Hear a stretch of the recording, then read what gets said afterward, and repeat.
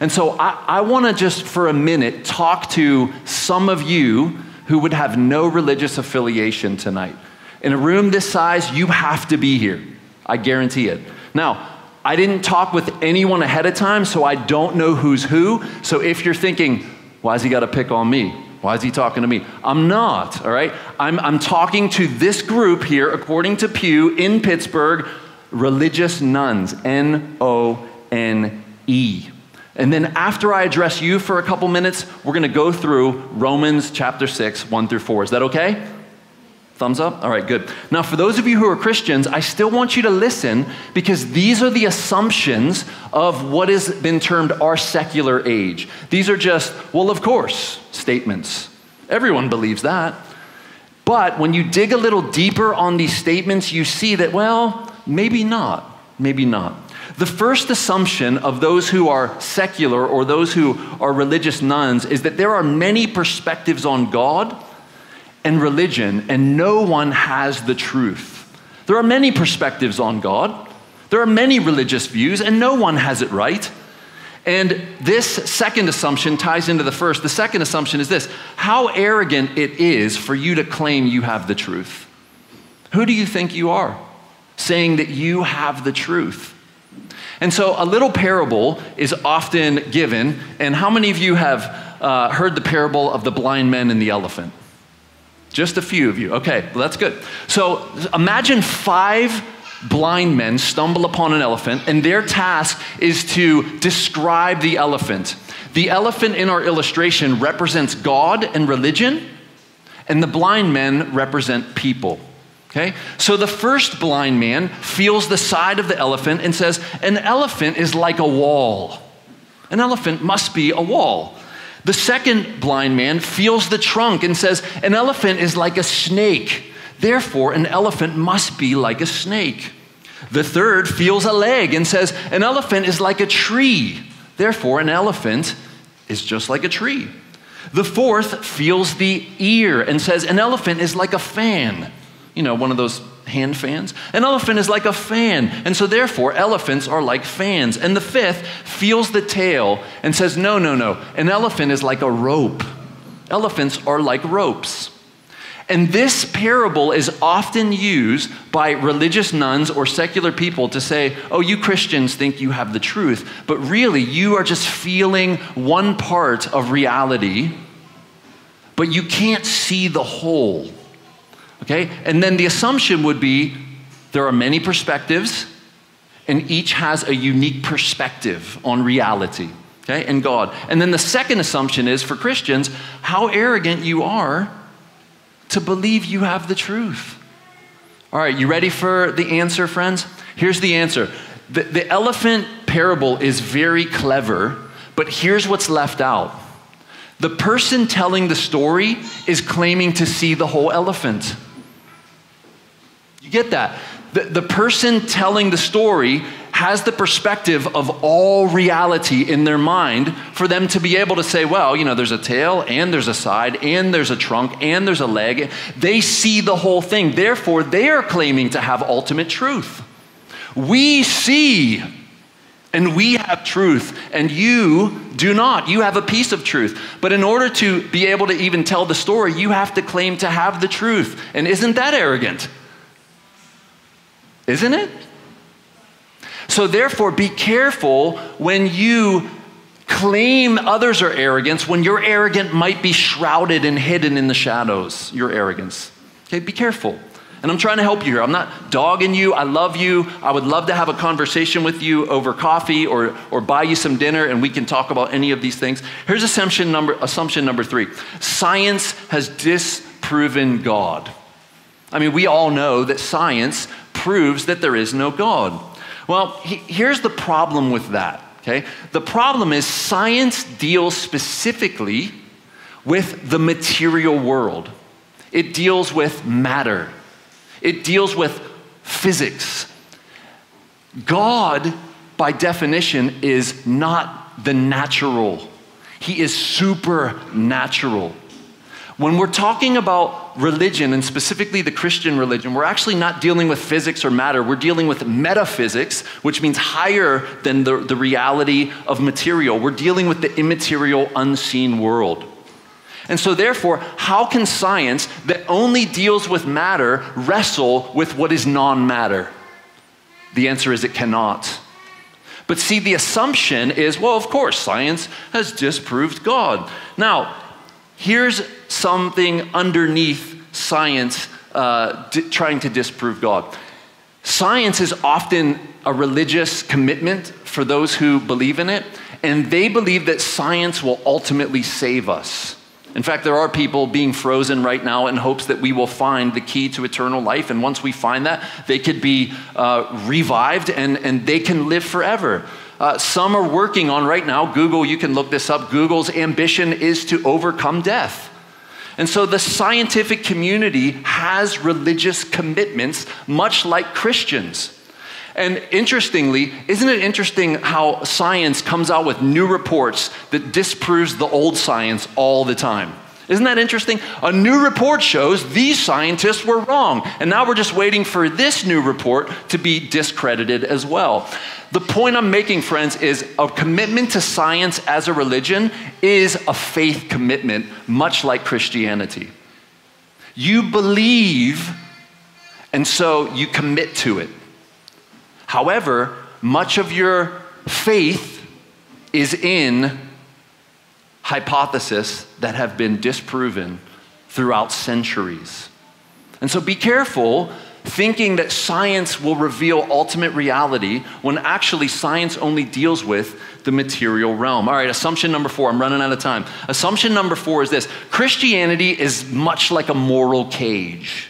It constrains, it constricts, it chokes you. It overpowers freedom and it squashes its adherents. That is a pretty common belief of religious nuns towards Christianity. Now, here's what I want to propose to you if you believe that. You're imagining that you understand how morality ought to work. If you hold to that view that Christianity and its morality is a cage and a constraining force and oppressive force in the world, then you are saying by that you understand ultimate morality and it rests with you. You get that? That's a huge claim that you're making when you say that. In addition, you're assuming that you know what human beings are for. Purpose. Friends, do you realize that the God of the Bible claims from the Bible that we human beings are made in His image and we were made for a purpose? That purpose is to live for Him, to know Him in relationship, and to live in such a way that, yes, our morality, the right things and the things we shouldn't do, the wrong things, glorify Him. And I want to ask you a question. If we don't have someone higher than us giving us a purpose, then how do we find purpose? You make up your purpose if you don't receive your purpose from a higher being. That's the answer. And so many people have very weak purposes. And now I want to ask you a further question. If Christianity is a cage, you're assuming that you know what people are for. And I want to ask you this. This has been asked before. This is not original to me. When is a bird most free? When is a bird most free? Come on. In the air. When is a fish most free? In the water, right? Where is a worm most free? This is not a trick question. In the dirt. Thank you. Friends, listen to me. If we were really made by God and for relationship with Him and to live for His glory, when are human beings most free? When we know God, when we are enjoying Him, when we are in fellowship with Him, and when we are living according to His moral standards. That's when we're most free. In fact, Galatians chapter 5 verse 1 says, "It is for freedom that Christ has set us free." And so perhaps from the outside looking in, Christianity looks like a cage and a straitjacket. But I can testify from the inside that really I have been let out of the cage.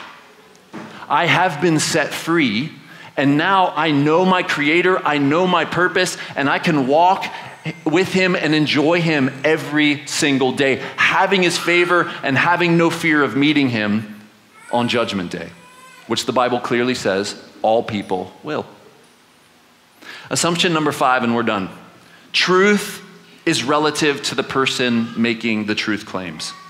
So truth is relative to the person making the truth claims, or truth is relative. Now, if we back up from that assumption for just a second, here's what you need to think about. If truth is relative, then so is the statement of truth that truth is relative. It's a self-defeating sentence. It's a self-defeating argument. What do I mean by that? Let's say you come up to someone and you try to tell them, yeah, that's your truth. That's your truth. I don't want to know Jesus. Don't you know that truth is relative to the person making the statement? And then what you have to ask them is, friend, is that statement then that you're standing on as truth true? And if they say yes, then you have to say, well, then doesn't your statement apply to your truth? And the answer is it must. Therefore, it's a self-defeating assumption. Here's another one. We think that morality or right and wrong is subject to the person. Subject to the person. That's an assumption of a lot of secular people. Morality, it's subjective. It's not objective. Well, here's the question I would ask you. Let's say that you're walking down the road and someone comes up to you and says, hey, your wallet or your purse, that's my wallet, that's my purse, and that's my truth. What are you going to say? No, it's not. It's my wallet, that's my purse, that's my truth. Therefore, give me what is mine. And you would not be okay with that. Let's imagine you're driving down the car, you're down the parkway, or better yet, not the parkway. Let's say right down here on Penn, and you go to the stop sign out here, and someone opens up the car very gently, very graciously, and they say, hey, this is my car. It's not your car, this is my car. I pay for it, I change the oil, I do the brakes. No, this is my car, this is my truth, my car. What are you going to say to them? This is my car. Close the door and get out of here. Call an Uber, man. But see, the idea is this doesn't work in reality. The idea that everyone has their own truth just doesn't work. No one lives like that. It's a false reality or a false assumption.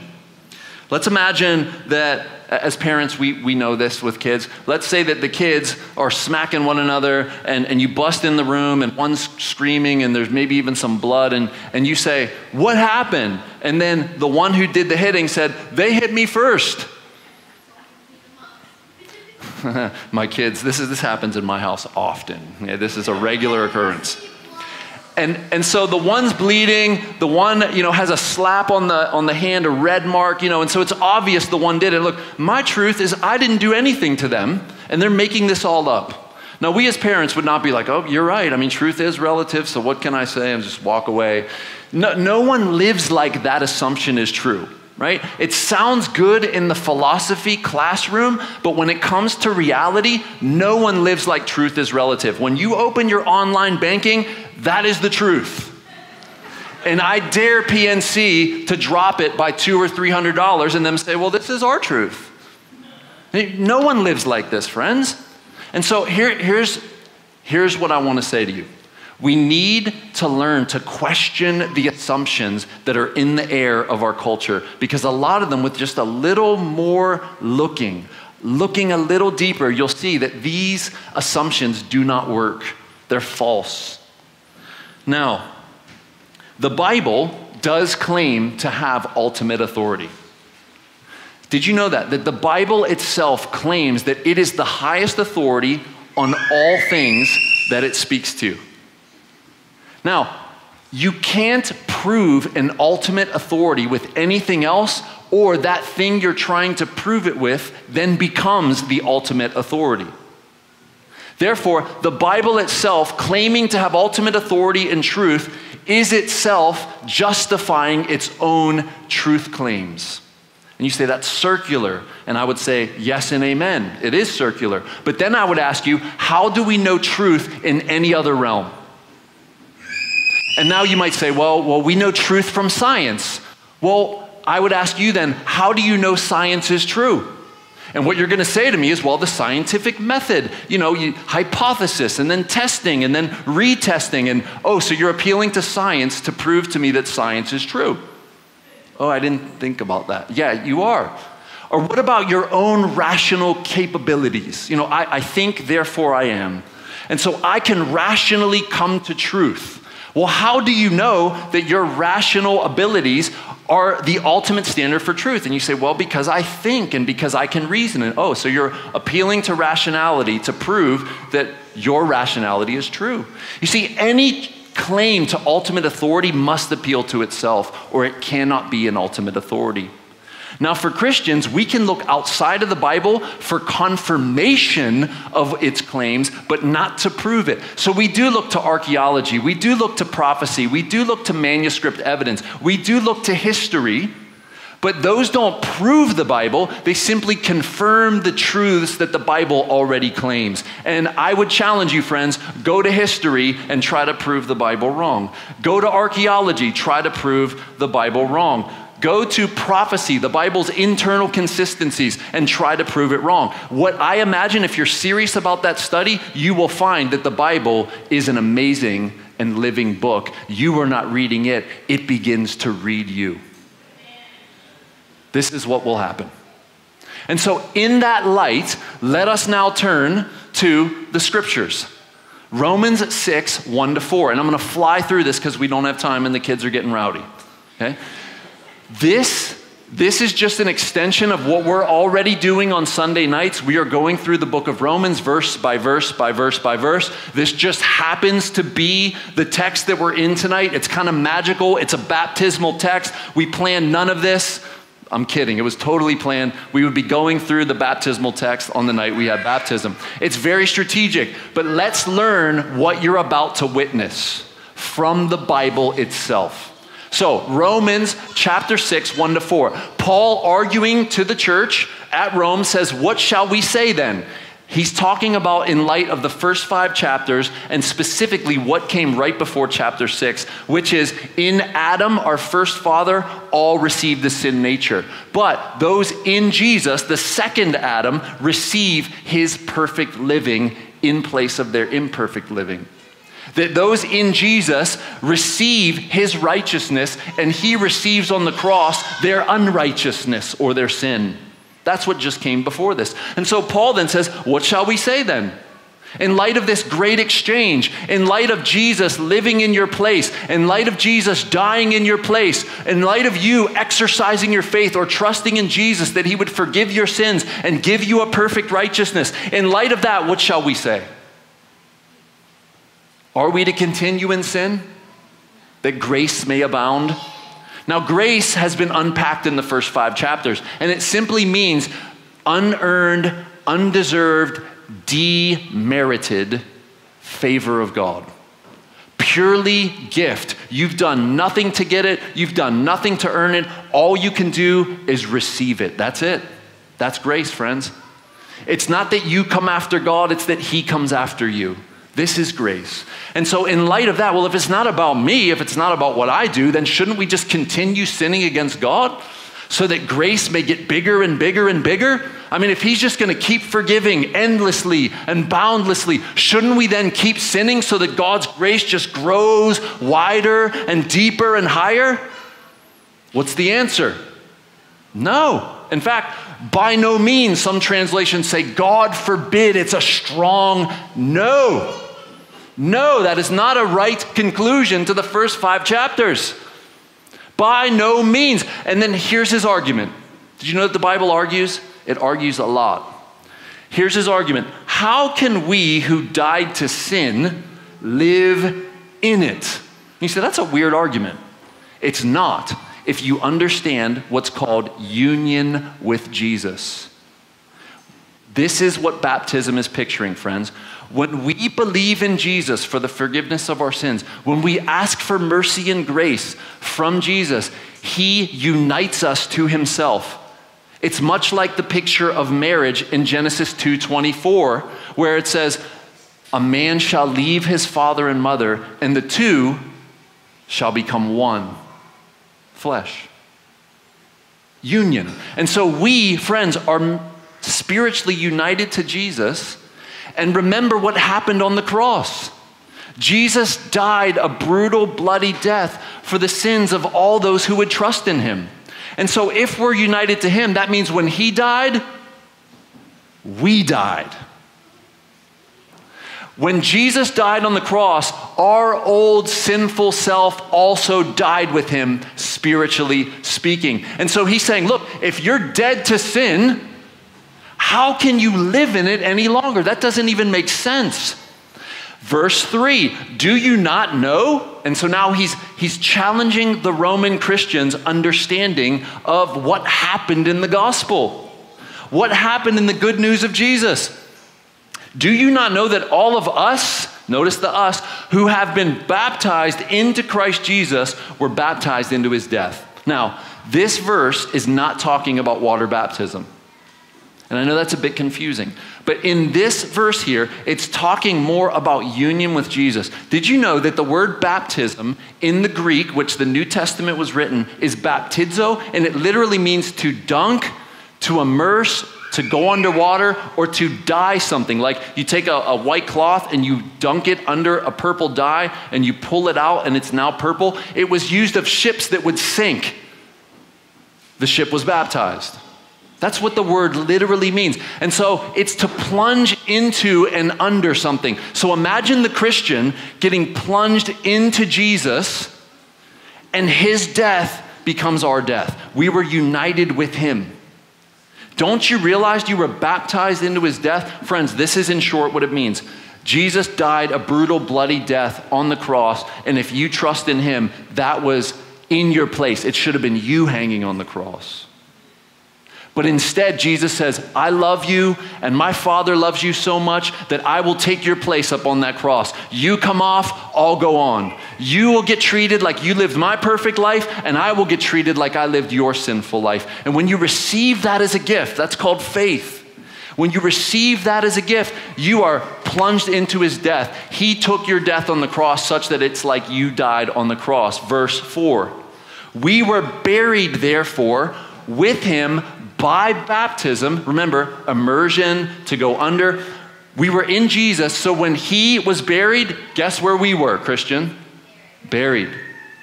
When he was buried, we were buried therefore with him by baptism into death. In order that, now, this is a purpose. In order that, this is a purpose. Why? In order that, just as Christ was raised from the dead by the glory of the Father, God the Father, God the Son, God the Holy Spirit, God the Father, by his power, by the Holy Spirit, raised Jesus from the dead, we too might walk in newness of life. This is why we were baptized into the death, burial, and resurrection of Jesus, friends, so that we can live differently. You see that in verse 4. So that we can walk in this newness of life. Friends, we who are Christians have resurrection life right now. You are slowly being transformed into the image of Jesus. This is what Romans 8:29 says. You were predestined to be conformed to the image of Christ. And so that newness of life can't help but break out of you if you're a Christian. And so the reason we were united to Jesus in his death and his burial and his resurrection is so that we would look, think, act, and even in the motives be different. The Old Testament prophesying this day would say, you get a new heart, a brand new core at the center of your being. I'll take out your heart of stone. I'll give you a heart of flesh. I'll put my spirit within you. I'll put a new spirit within you. I'll cause you to walk in my ways. This is resurrection life. And so what we're about to witness right now, and we are about to witness it right now. So those who are getting baptized, feel free to get ready for that. Take off your shoes if you need to change. The bathroom's right back there on my left. The brothers are going to come up while I finish here and put the ladder in the tank. So please try to pay attention to me while all this activity is going on, okay? Try to pay attention for a couple more seconds. I know it's hard. What you're about to witness is a proclamation of these three getting baptized, I have the privilege tonight of baptizing my daughter, who is 9 years old. It's a beautiful thing. It's a very celebratory time for me.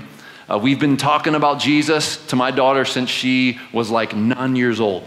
Maybe before 1 year birthday cake, we were telling her about Jesus. She goes to a Christian school. She has professed faith in Jesus, and she, more newly, says to me and my wife regularly, "I'm so glad you guys are Christians, and I was raised to be a Christian." She loves it.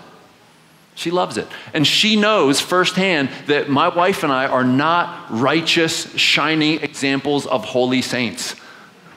She understands because she lives with us. She knows that we need Jesus just as much as her to forgive us our sins.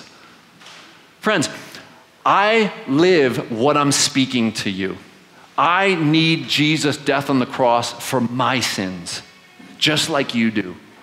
And the offer is here for you today that if you will turn from your sin, which is called repentance, if you will turn from your sin and turn to Jesus and ask him to forgive you all your sins, the promise of the New Testament is that you will have all of your sins washed away. This is another picture of baptism. So what does baptism picture? Very clearly, listen up. It pictures two main things. Number one, you are united with Jesus in his death under the water and resurrection out of the water, newness of life. It's a picture of that.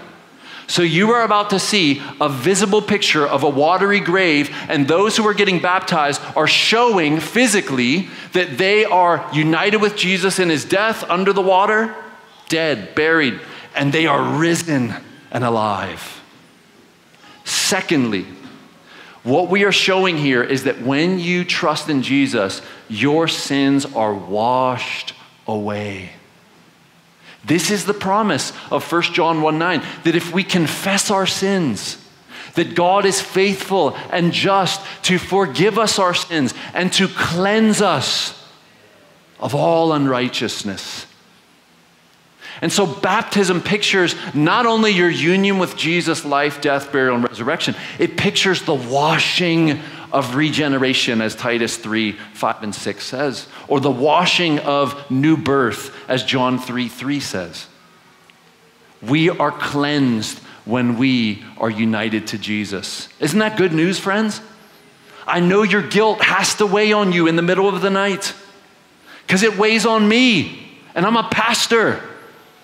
And so what do you do when you wake up in the middle of the night and guilt is plaguing you and you remember that you're unrighteous? You call out to God and say, "Forgive me." And the promise of the New Testament is you are forgiven. Isn't that good news? And so all we have to do is call on the name of the Lord Jesus Christ, and we will be saved from past sins and its penalty, from current sins and its power, and we will be saved forever from sin, period.